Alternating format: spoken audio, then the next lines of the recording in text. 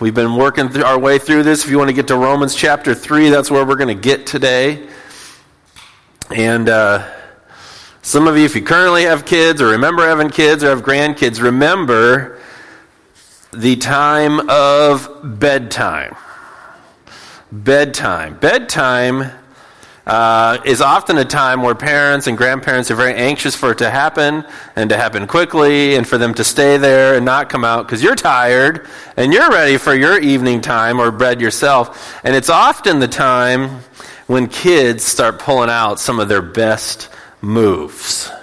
Fortunately, we've sent the younger kids downstairs already, but there is the bedtime stall. Anybody experience the bedtime stall, right?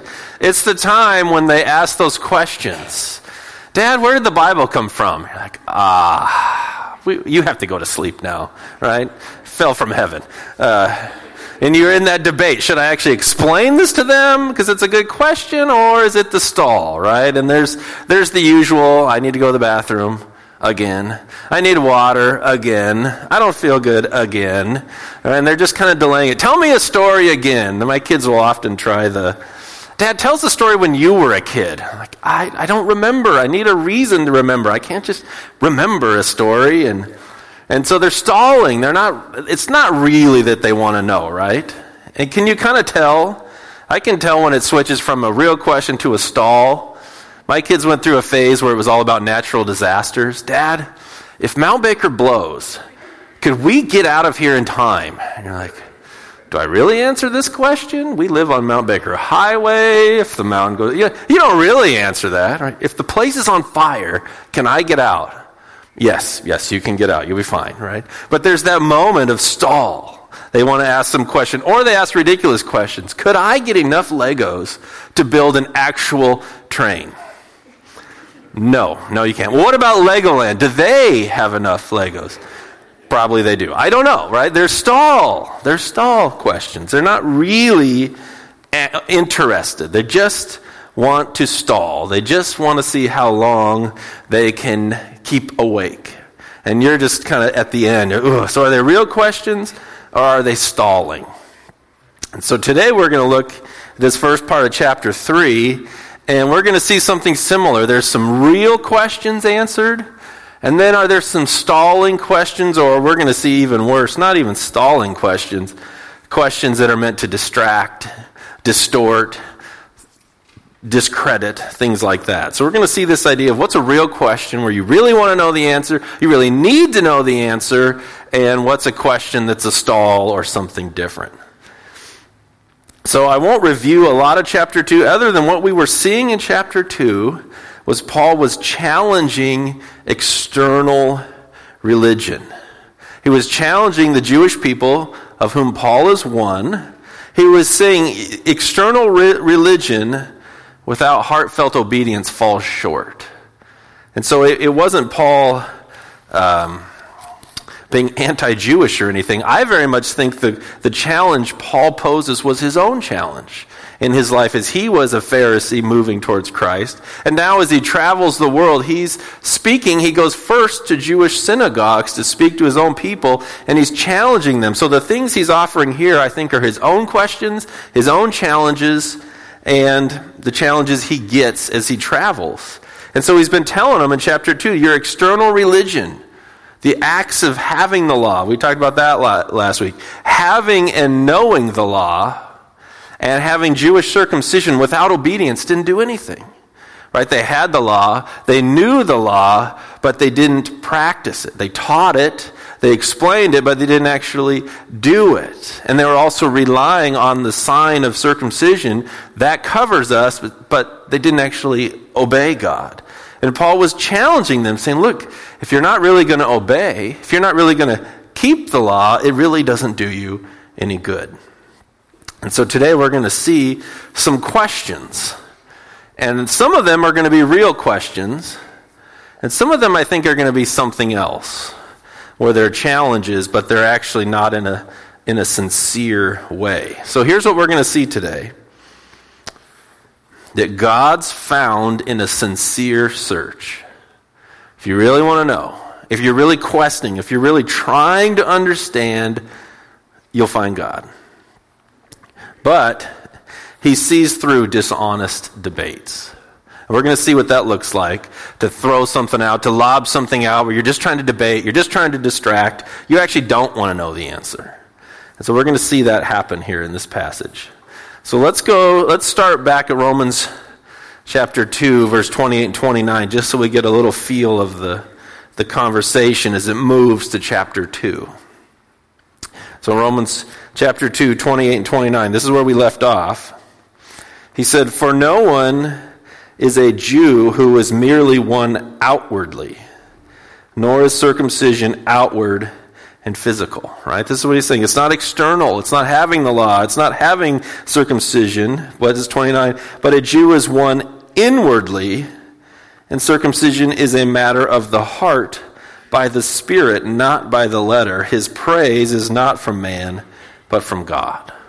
So he just said, listen, it matters what you believe. It matters your heart towards God, not just having the law, not just having circumcision, but that you internally obey and trust and follow. He's just made that challenge to them in this conversation. So then we flip over to chapter 3, and we're going to see a series of questions lobbed. So chapter 3, verse 1. It says, Then what advantage has the Jew? Or what is the value of circumcision? Much in every way. To begin with, the Jews were entrusted with the oracles of God. What if some were unfaithful? Does their faithlessness nullify the faithfulness of God? By no means. Let God be true, though everyone were a liar, as it is written, that you may be justified in your words and prevail when you are judged. But if our unrighteousness serves to show the righteousness of God, what shall we say? That God is unrighteous to inflict wrath on us? I speak in a human way. By no means, for then how could God judge the world? But if through my lie God's truth abounds to his glory, why am I still being condemned as a sinner? And why not do evil that good may come, as some people slanderously charge us with saying, their condemnation is just. All right, that's what we're going to cover today. So again, we're going to say that God's found in a sincere search, but sees through dishonest debates. And so we're going to see a transition from the sincere search to a dishonest debate as we move through. So let's look at the sincere search. I think the first 4 verses are good, sincere, honest questions worth asking and answering. Okay, and remember, he's continuing in this dialogue style where he's offering an objection or a question and then answering it. But he's posing real ones that he had or he encounters along the way. He's sort of offering the objection and then answering it as he goes along. So the first one, he says, then what advantage has the Jew? Or what is the value of circumcision? Have you ever heard of this expression? That you're cutting off the branch that you're sitting on? Have you ever heard of that? Have you ever visualized that? Have you ever seen somebody in your yard and you're like, I don't think you want to cut that one. Your ladder's on it, right? That's a little bit like what's going on here, right? Paul himself is Jewish. He's just made this whole argument all through chapter 2 about this not the law that saves you. It's not having the law. It's not teaching the law. It's not having circumcision. You need to actually follow. And I think there's almost an incredulous question. Well, then what's the point anyways? I mean, why bother with this? I think that's a reasonable question. Like, what? You just cut the whole branch off. Why did God bother calling the Jews? Why did God pick Abraham then? Why did he give Moses the law? What was the circumcision all about? Why did he lead us out of? You just basically gave everything away. You just basically said in chapter 2 that you can be a Jew inwardly and you can function that way. So what is the point then? That's actually a really good question. Like, why bother being circumcised? And why do we have all this Old Testament if you're just going to say it's about your heart and obedience? That's a good question. So he gives a good answer. Much in every way. It says, to begin with, the Jews were entrusted with the oracles of God. So what he does here, he acts like he's going to start a list, but then he never gets beyond number 1. if you've ever sidetracked someone, right? So first of all, and then there's argument. He never comes back to second of all and third of all. He just doesn't get back to it. But he says the first thing is that the Jews were entrusted with the oracles, the sayings, the words of God. He says, first of all, you need to know. What was the advantage? Well, you were given the words of God. This is referenced a lot of times. I'll show you one here in Deuteronomy, which is Moses retelling or bringing the next generation up to speed on God's law as they're getting ready to go into the promised land. And listen to the words it says. This is Moses talking to the Israelites, to the Jews. He says, "See, I have taught you statutes and rules, as the Lord my God commanded me, that you should do them in the land that you are entering to take possession of it. Keep them and do them, for that will be your wisdom and your understanding in the sight of the peoples, who, when they hear all these statutes, will say, 'Surely this great nation is a wise and understanding people.' For what great nation is there that has a God so near to it as the Lord our God is to us, whenever we call upon him? And what great nation is there that has statutes and rules so righteous as all this law that I set before you today?" This amazing passage there, he's saying, look, you have been favored. And God chose you and he gave you this law and organized some of the laws for justice and fairness. And it was unheard of in the nations around. It was more like pirate rule back then. If I can take it from you, it's mine. If I can conquer you, it's mine. And you see God put together this people with laws for justice and righteousness. And he's saying that's going to stand out. These other nations are going to be violent and aggressive and worshiping, pagan and demonic deities, but you have God actually choosing you and speaking to you and talking about what makes you a righteous people, what makes you a righteous following. So he's saying that's a huge advantage. And we've seen a contrast with the Gentiles, which means all the other people groups. We've seen it in this study in Romans. Okay, so the Jews had the very words of God given to Moses, given to them directly, written down over the centuries. But look what the other peoples have had. We saw this in Romans chapter 1. He says, "For what can be known about God is plain to them, because God has shown it to them. For his invisible attributes, namely his eternal power and divine nature, have been clearly perceived ever since the creation of the world and the things that have been made. So they're without excuse." So he's saying all peoples should know that God is there. They should honor him as God and be thankful based on creation. But notice here, it's invisible attributes. Right? All the other nations had to figure out that God is there based on creation, based on the power, based on what they've seen. And he's saying, but you, children of Abraham, descendants, you Jews, you actually had God show up and meet you on a mountain and give you a law and follow you along and then send prophets to you to remind you of that law. You've had a huge advantage, right? The Gentile groups haven't had any of that. They've had to figure out that God is there, but they haven't had that advantage. So that's the first thing he's saying. Listen, God has given you direct revelation through his meeting with you, through speaking through Moses and the prophets, and they've written it down, and you've preserved it to this day, and you're still reading it, where all the other nations haven't had that. That's a huge advantage when God is self-disclosing himself. So, that was a good question, right? That was a real question. What is the point? Well, look, God's chosen you. God has been speaking to you. You have an advantage in being able to follow him. But you still actually have to follow him. You still actually have to obey. But all the other people groups did not get that advantage. So that was the first one. So the next question, well, what if some were unfaithful? Does their faithlessness nullify the faithfulness of God? That's a good next question. So wait, you're saying God gave us the law and he spoke to us directly, but we blew it. We blew it, right? And Paul's been alleging that. We've blown it over the years. They know it.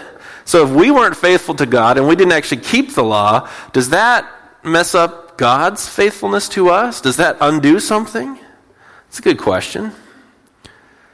And here it introduces a phrase that we're going to see throughout the book of Romans. By no means. There's a lot of different funny renderings of this. No way, no how. It's not going to happen. When your kid asks for $100, what do you tell them? I don't know maybe you tell them to get a job. What do you tell them? You're like, I'm not doing that. Can I stay up all night and watch video games? No, actually you cannot. You must go to bed. Whatever that phrase is, when there's absolutely no way you're going to answer in the affirmative, that's what you can read in right here. By no means. There is no way, right? There is not going to happen over my dead body, right? Whatever the phrase is, when you're emphatically denying that this is not going to happen in any human way, that's what he says right here. And we're going to see it over and over. It's translated by no means here. It's kind of nice and easy going, but it's a very strong negative.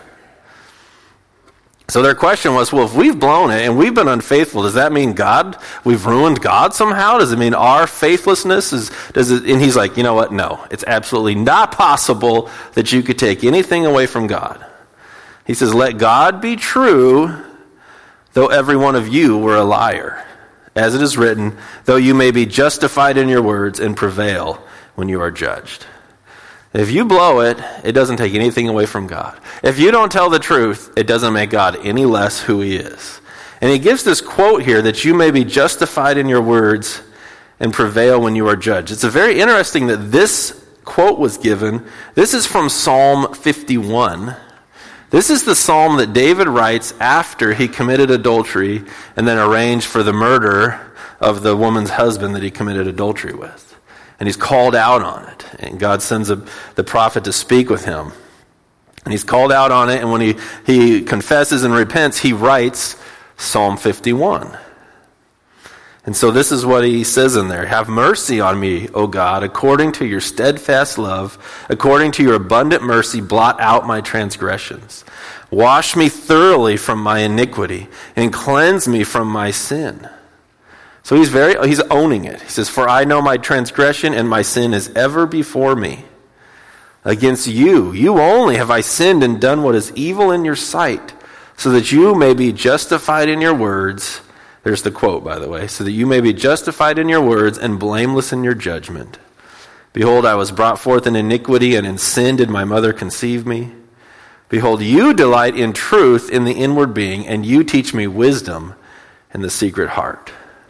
So he's making this case. He's saying, look, when we fail and we come before God, it doesn't mean God's any less faithful. In fact, it actually proves God to be more true, right? That you're justified. When you said this is sin and don't do it, and then I do it, and then I'm judged for it, you're actually justified in saying it's sin. It's demonstrating truth. It's demonstrating righteousness. He's saying, I'm a sinner. We're sinners. You're righteous in your judgment. No amount of failure on our part takes anything away from God. We can't bring God down. So even if God gave the law, and even if he passed it down, and even we knew everything was righteous and we didn't do any of it, it doesn't take anything away from God. He is still righteous. He's proved righteous. So I think those first two were legitimate, worthy questions. Paul in this sort of made-up dialogue.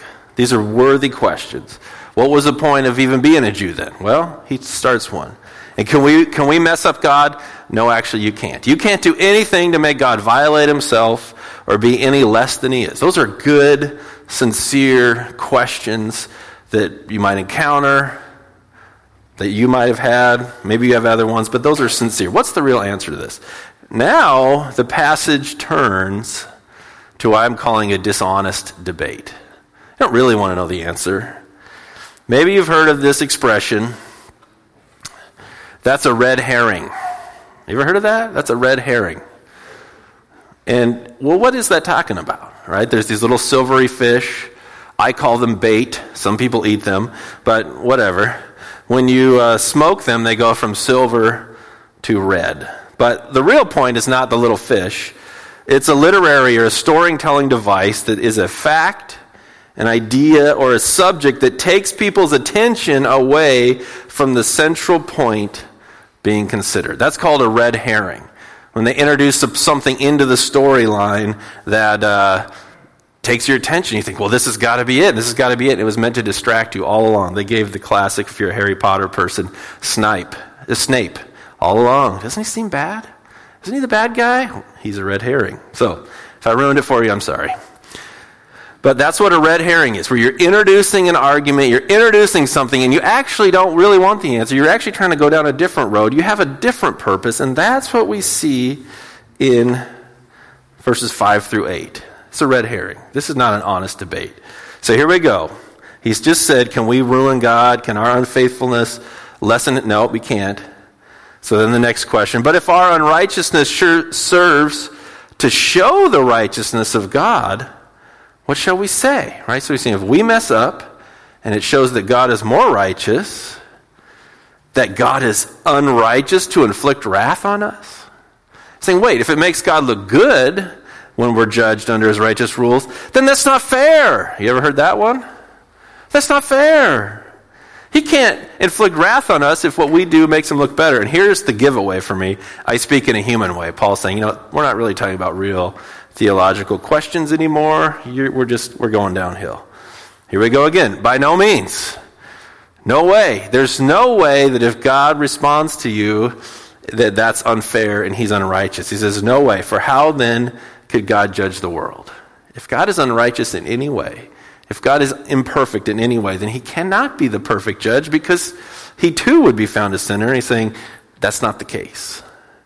So it keeps going down. But if through my lie God's truth abounds to his glory, why am I still being condemned a sinner? If I lie and make God look better, then why is it a problem? Because I'm actually making God look better. And then here we go, well, why not do evil that good may come? As some people slanderously charge us with saying, their condemnation is just. So that's where the argument goes. Well, look, wait a minute. You're saying that if I'm unrighteous and God judges me, he looks more righteous.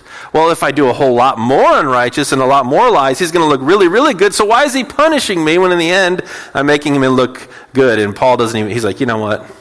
You actually deserve to be judged. I'm not even going to entertain that anymore. That's a dishonest debate.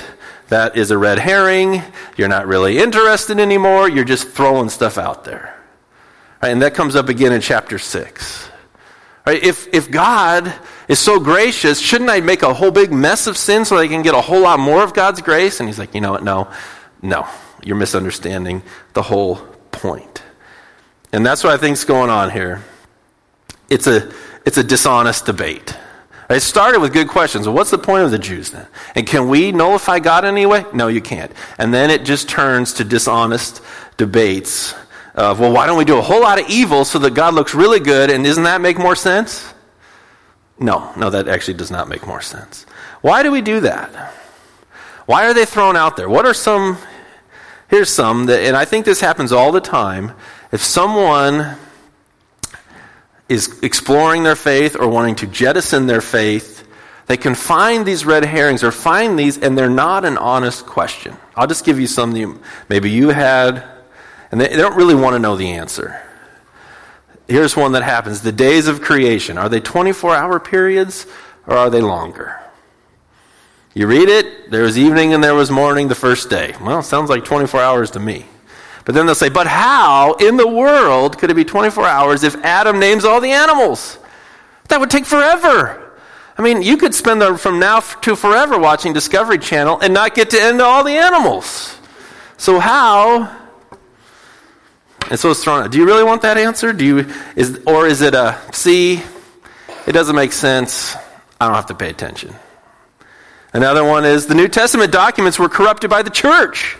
Didn't you see the Tom Hanks movie? Have you looked that up? Do you know that? Do you know that Homer wrote the Odyssey? Do you know that? How do you know? What is the source of the New Testament documents? Have you looked? Have they been corrupted? How are they corrupted? Here's the point. I think those are thrown out to keep God at bay. Look, what you're saying doesn't make sense, so I don't have to listen to you. I think that's what was happening there. Look, what you're saying is if I can make a whole big mess and then God looks better, then shouldn't that actually work out? You know what? You don't really want the answer. You're just trying to keep God at bay. Look, you don't make sense. Your word doesn't make sense. I don't have to think about you. I don't have to acknowledge you. I don't have to acknowledge the real issues of my own life and death. Will I really stand before God or will I not? It doesn't matter how long Adam took to name the animals when you're standing before God. it just won't be relevant. It just won't come up. Right? He's going to talk about you and your life and your sin and your need for salvation. And those kind of conversations, I don't think are honest. I think there are very important, honest, and questions that should be asked. And then I think there's a kind of question in a debate where you're just kind of saying, And we see that here, where you're saying, I don't really want to deal with you, God, so I'm going to throw out something ridiculous. Therefore, I feel better not paying attention. So what I want to make sure is we see the difference between good questions. I want you to ask good questions. I want everyone to ask good questions of their faith, of the scriptures, and that you really want to know. And so don't hear this as a don't ask questions, just to accept it. There were some real questions here, and I want to encourage you to ask and answer real questions. And then there are questions that are not real questions. And so this whole conversation that's out there right now is about deconstructing your faith, and a lot of kids and students who've grown up in churches deconstruct. They take it apart, and this doesn't make sense, and this doesn't make sense. And so Tim Keller wrote a great article called Reconstructing Faith, Christianity in a New World. And he actually argues there's some really good times for you to deconstruct your faith with good questions so that you rebuild it stronger. So that you don't just blindly accept what someone else told you, but you really wrestle it down for yourself. See, that's good. You actually come onto the other side with a stronger faith.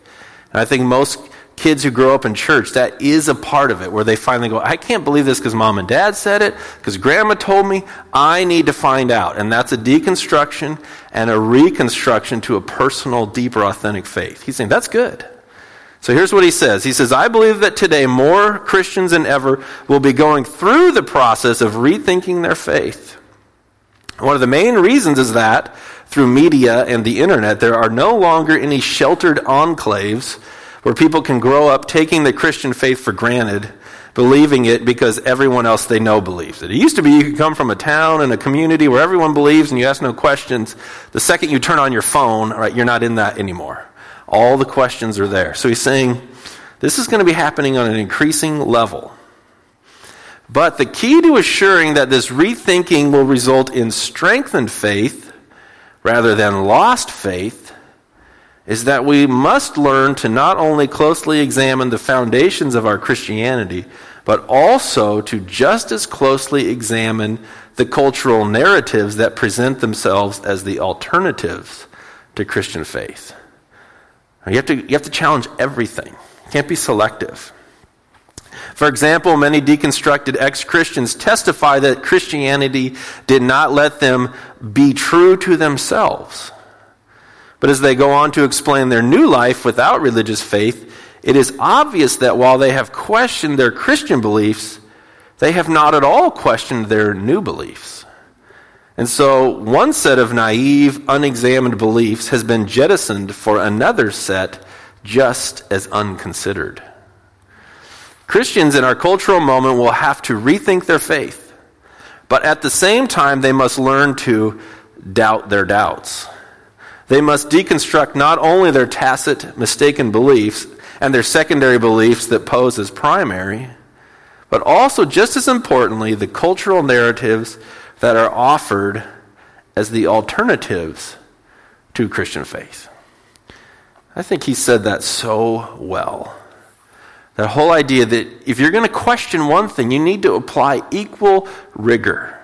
Okay, I'm doubting this about the faith, and I'm doubting this about Jesus' resurrection, I'm doubting this about the historical reliability of the New Testament. Okay, are you taking that same level of doubt to whatever else you're turning to? And a lot of times the answer is no, because it's dishonest. It's an attempt to say, I want to get away from God, I want to get away from accountability, I want to get away from it's hold over me, therefore I'm going to pose these things and throw them out, say, see, you can't mess with me. And, okay, Paul ends like, you know what, you're just going to get what you deserve is what he ended his. He's like, all right, fine. Okay. If you want to throw out some ridiculous thing that if we do a whole bunch of sin, we should get away with it because it makes God look better and why is he judging me in the first place, you actually don't want a real answer. And that's where he left it. And so I want to encourage, especially our students, I want you to encourage you to have a sincere search. Ask all the hard questions. Dig as deep as you can dig. Take apart things that you go, well, is that just cultural? Is that just what Pastor Ryan thought, but can I find it in Scripture? You take that thing apart. But any other view, you need to take it apart similarly. What else is offered to you? Will you be rigorous with that? Is it an honest search? I would commend you to an honest search. If it's not an honest search, then you're just putting up a front to get away from it. And we saw that in the passage, and Paul said, I'm just not even going to address that. If you want to live in that reality, it's not honest. But if you do, he's like, yeah, there's actually good answers for these questions.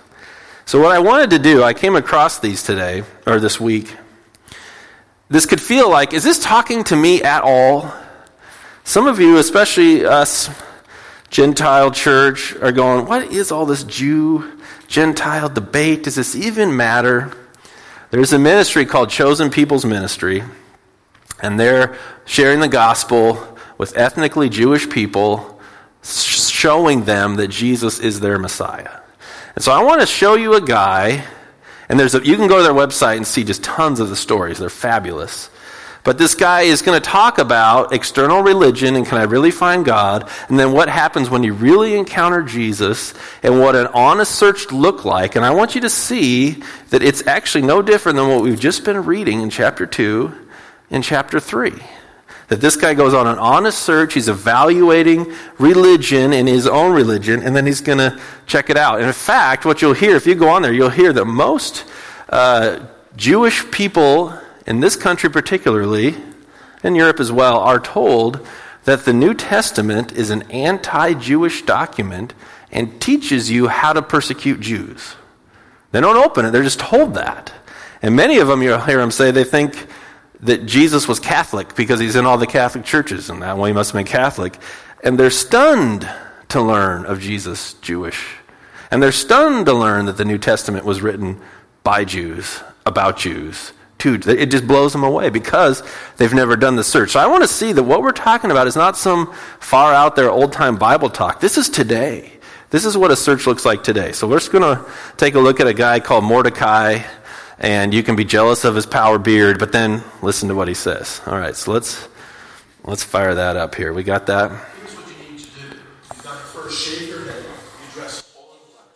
You've got to wear a white robe. Eat only kosher foods. You've got to become a vegetarian. You face Jerusalem. You've got to face India when you pray. You pray only in Hebrew, and you grow a nice beard.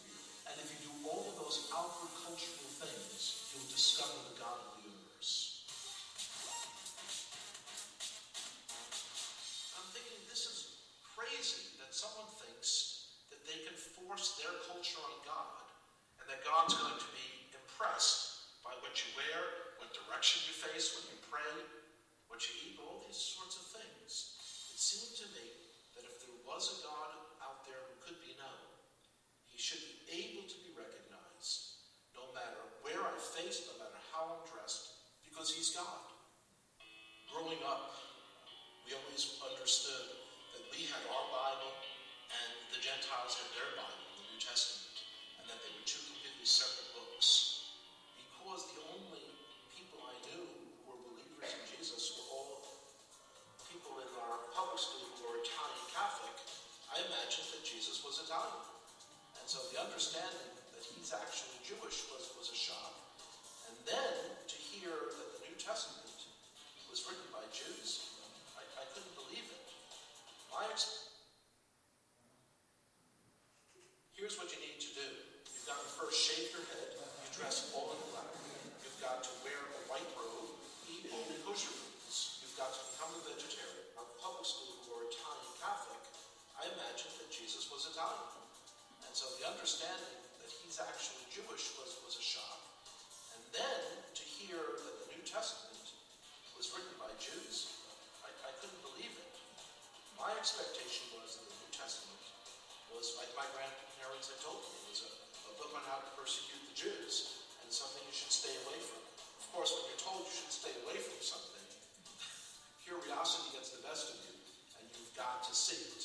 When I opened the New Testament, I was expecting to find a handbook on how to persecute the Jews. My grandparents had warned me that it was written by people who killed the Jews. That's what I was expecting.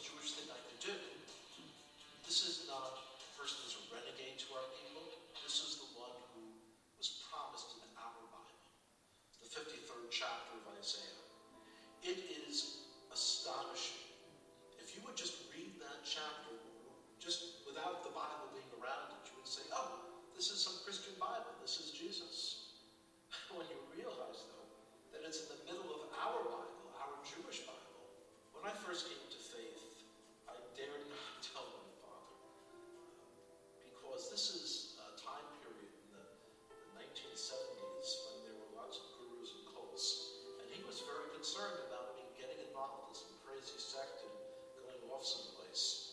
So I waited for months. And when I finally told him, he was very skeptical. On his own then, he started to read about Jesus as well. About a year and a half later, I told him that the fellow who wrote one of the books that he had read, that this fellow was giving a lecture in the city of New York. And he agreed to come out to hear that person. And one of the most amazing moments of my life was the speaker said, "Would everyone here who is a Jewish believer in Jesus, would you raise your hand?" And I raised my hand. My father also raised his hand. And I looked over and I said, "Pop, you didn't say would all the Jews raise their hand. You said, would all the Jewish believers in Jesus raise their hand?" And my father looked over and he said, "Yes, I heard what he said." The decision to come to faith in Jesus as the Messiah was not something that was a momentary lark. It wasn't something that was a passing fad. And I could see changes in myself that I knew were not from within myself.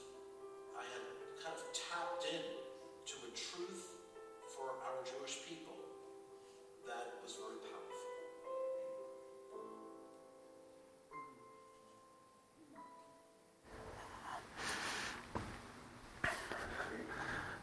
Isn't that an amazing story?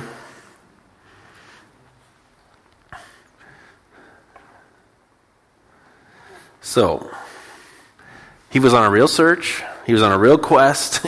He asked the questions, and what did he do? What did he do to find it? Paul told us that in chapter 2. What was the advantage they had? They were entrusted with the oracles of God. They were entrusted with the oracles of God. And if you go in there and read them, what does it do? It points you to Jesus.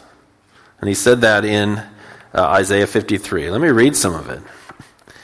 This is Isaiah 53. "Who has believed what he has heard from us, and to whom has the arm of the Lord been revealed?